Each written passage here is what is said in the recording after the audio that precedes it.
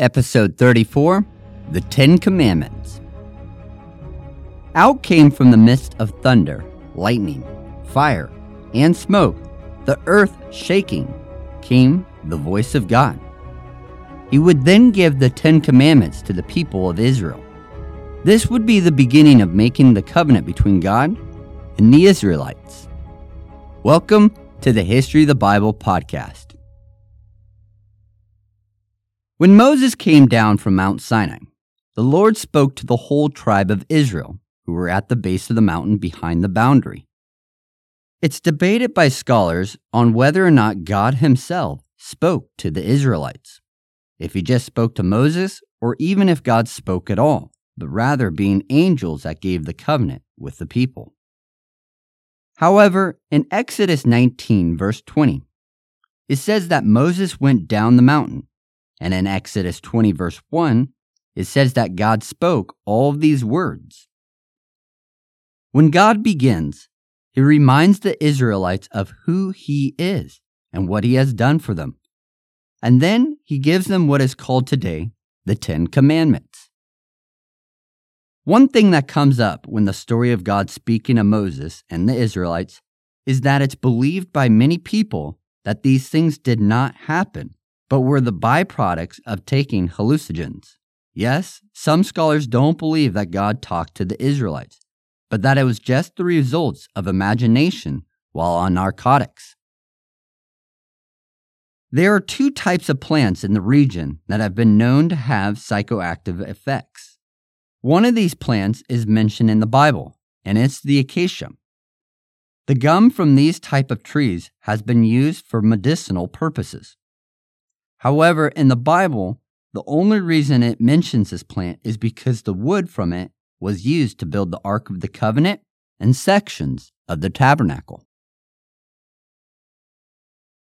Often these conclusions of saying that Moses and the Israelites were on narcotics are believed because it removes the need to have to believe in supernatural events, or altogether the need to believe that there is a God. If the whole nation of Israel was on narcotics and they just hallucinated the events happening at Mount Sinai, how is it that all of the people experienced the same hallucination? Would not each person see something different that was unique to them? Again, this is about trying to give a natural explanation to God and the supernatural things that he does, so that God no longer needs to be believed real. Believing what the Bible says is true, God did speak to Moses and the Israelites from Mount Sinai to begin the covenant between God and the Israelites. The first commandment that God gave the Israelites was to have no other gods before him. This commandment was to come against the polytheistic culture and society of that time. Coming out of Egypt and going into the Promised Land, which was called Canaan at the time, both Egypt and Canaan worshipped multiple gods and goddesses. Often the people would have one main god or goddess that they worshiped, and then on the side, so to speak, they would worship other gods and goddesses. This can be seen with the Egyptians. Their main god of worship was Osiris and Ra, but they still worshipped many gods. The words, "no other gods before me," in Exodus 20, verse 3, isn't saying that God needs to be placed on top of the gods worshipped, but rather it should be interpreted to mean as long as I live, or as long as I am the true God, he is to be worshipped. God will always be, so there's no other god or goddess besides him. He will not have any rivalries for worship. Eventually, there will be a day in which God will become the people's God, and they will be his people, with no doubts about who he is. But until that day, the commandments still stand. The second commandment is to not make any carved image of any kind, nor are they to bow down to it and worship, nor serve the image. At that time, every god and goddess had some type of image for itself. This commandment was not just to make images of other gods and goddesses, but they were not allowed to make any type of image for God himself. As Colossians 1 verse 15 says, that God is an invisible God. And to try to make an image for God would only be based on things that he has created, not God himself. This includes anything in the heavens, the stars, moon, and sun, but also birds and angels, or anything on the earth of animals or humans, nor anything under the earth in the water of the oceans. Where the Israelites were coming from in Egypt, the Egyptians set up images of their gods and goddesses from all created things. Birds were seen as the images of gods, cows were seen as the ultimate providers, and the crocodile was worshipped out of fear. Israel was called out of this type of worship and polytheism to begin worshiping the one true God. God was saying no more bowing down and worshiping an image or serving them with offerings or sacrifices, because the Lord is a jealous God. This type of jealousy is not the type that is thought of today. Today, when jealousy is talked about, it is often envy and greed, wanting what someone else has. But the jealousy that God is referring to in Exodus 20 verse 5 is more closely related to the picture of marriage. In marriage, if one person in the relationship begins going around sleeping with other people outside of the marriage, the other one in the relationship would have a deep anger and passion towards them, because in a marriage covenant, it is saying that you are mine and no one else's. This is a jealousy that God is talking about. God is wanting to enter into a marriage-type relationship with his people, where God says that you are mine and no one else can have you. This is the heart of a loving God. When Jesus came down to earth, Colossians 1 verse 15 says that he is the image of the invisible God. No longer did they have to look to make an image of God, but God gave an image of himself in the person of Jesus. The third commandment is, you shall not take the name of the Lord your God in vain. The name of a person, or in this case God, reveals the identity of the holder of that name. God revealed himself to the Israelites and Moses from the very beginning through his name, and as time went on, he would show himself through his power. But the name of God revealed his identity to the Israelites.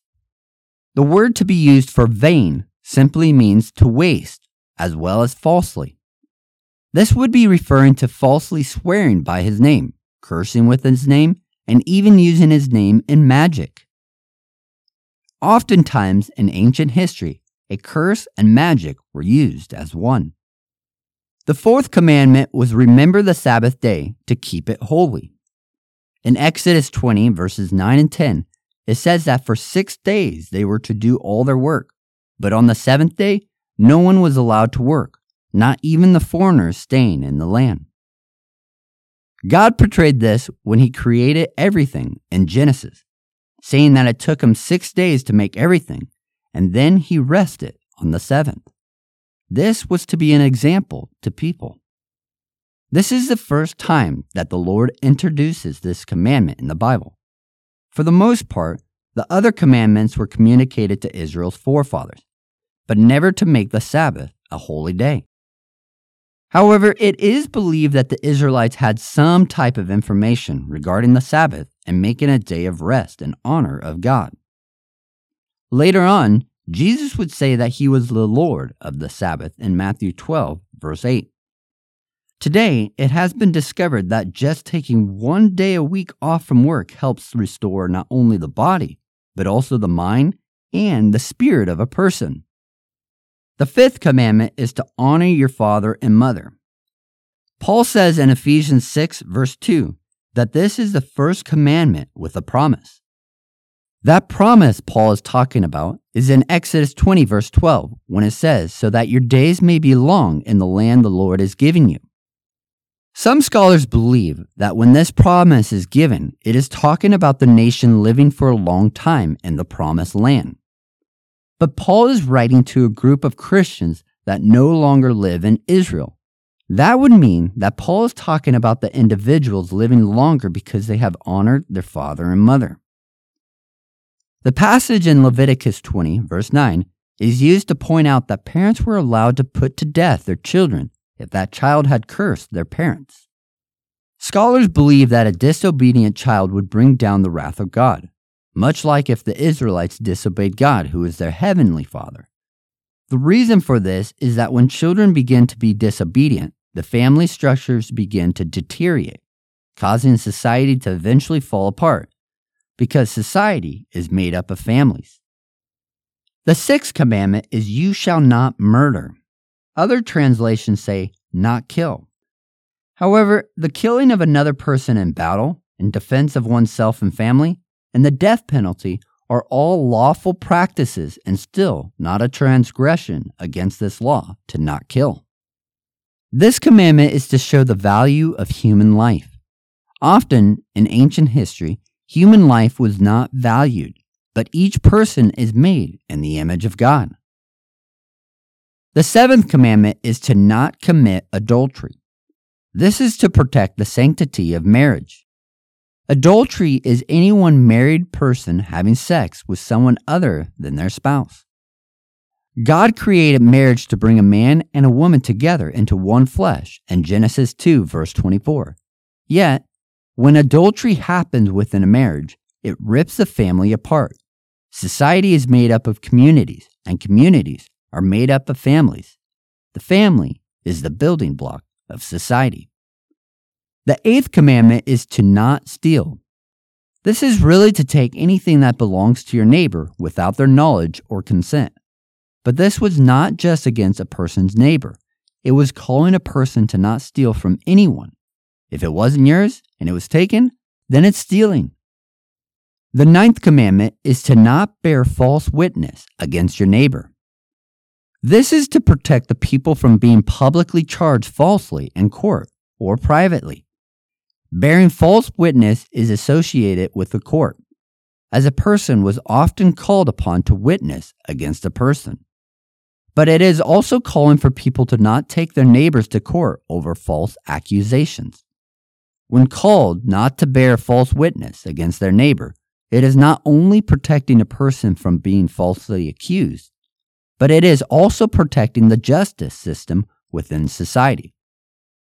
This is why later on God would require 2 witnesses to convict a person in court, rather than just one. But it was a serious matter for someone to bear false witness in court. Ancient Greece, Rome, and Egypt all had punishments for this. In Greece, a fine was imposed on the false witness, and if convicted 3 times, they would lose all their civil rights. In Rome, a false witness would be thrown headlong from the Terrapin rock. And in Egypt, a false witness would have their nose and ears amputated.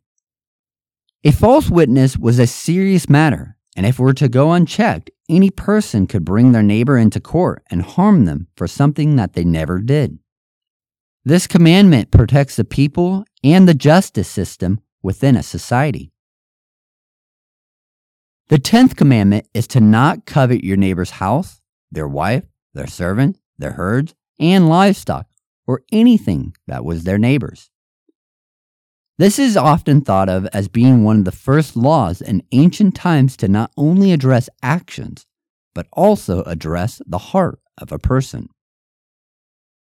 When it mentions coveting your neighbor's wife, it goes a step beyond what the 7th commandment says, and that a person should not commit adultery. But this commandment gets more to the heart of the matter, just like Jesus did in Matthew 5, verse 28, when he said to even look at a woman with lustful intent, he has already committed adultery. The first 4 commandments are about the relationship with God, and the rest of the commandments were about the relationship that they had with each other. This is why Jesus would later sum it up by saying to love the Lord your God with all your heart, soul, mind, and strength, and then to love your neighbor as yourself in Luke 10, verse 27. These commandments were the foundation for the Israelites and their society, but it was also the beginning of the covenant with God. In Jewish tradition, the number 10 means completeness. The 10 commandments would complete the covenant with the Israelites. Now, other laws would be added later on, but relationships were all summed up by Jesus by loving God with everything we had and loving others as ourselves. When these commandments are given to the people of Israel, they are still at the base of Mount Sinai, and with the voice of God came thunder, lightning, the sounds of trumpets, and the mountain smoking, which caused fear to rise in the Israelites that they stood afar off, not daring to come closer to the mountain. The people then told Moses that he should speak to God for the people, and then convey the message from God to the Israelites, because out of fear, the people thought they would die if they continued to hear his voice directly. God wanted to, in a sense, show himself to the Israelites that they would remember that God is not a far-off God, nor is he made up of silver or gold. The reason that God didn't show himself as anything other than lightning, thunder, trumpet sounds, and smoke, because if the people of Israel saw something, they would have made an image in the place of God. As in those times, all the gods and goddesses had an image, sometimes multiple images, to be worshipped in the place of the deity. God then gives the Israelites instructions on how to build an altar. This was because oftentimes other nations would make elaborate altars to offer sacrifices to their gods and goddesses. But God didn't want that. The altar was to be made of earth. But if it were to be made of stones, the Israelites were not allowed to carve anything on it. Most altars had images of the deity that they were sacrificing to. So the altar was to be made up of stones that they gathered and not stones that were cut out or carved on. God would continue to give other laws concerning other matters of life to show the covenant between them. But all of these other laws would come from the base of the Ten Commandments, and definitely from the command Jesus gives to love the Lord with all your heart, mind, soul, and strength, and to love others as yourself. So join us next time in episode 35, The Redemption of Slavery, as God continues to confirm his covenant with his people. Thanks for listening to the History of the Bible podcast. We want to hear from you on how this podcast has impacted you. Please check out the links in the show notes. Until next time, remember that you are loved, special, and worthwhile.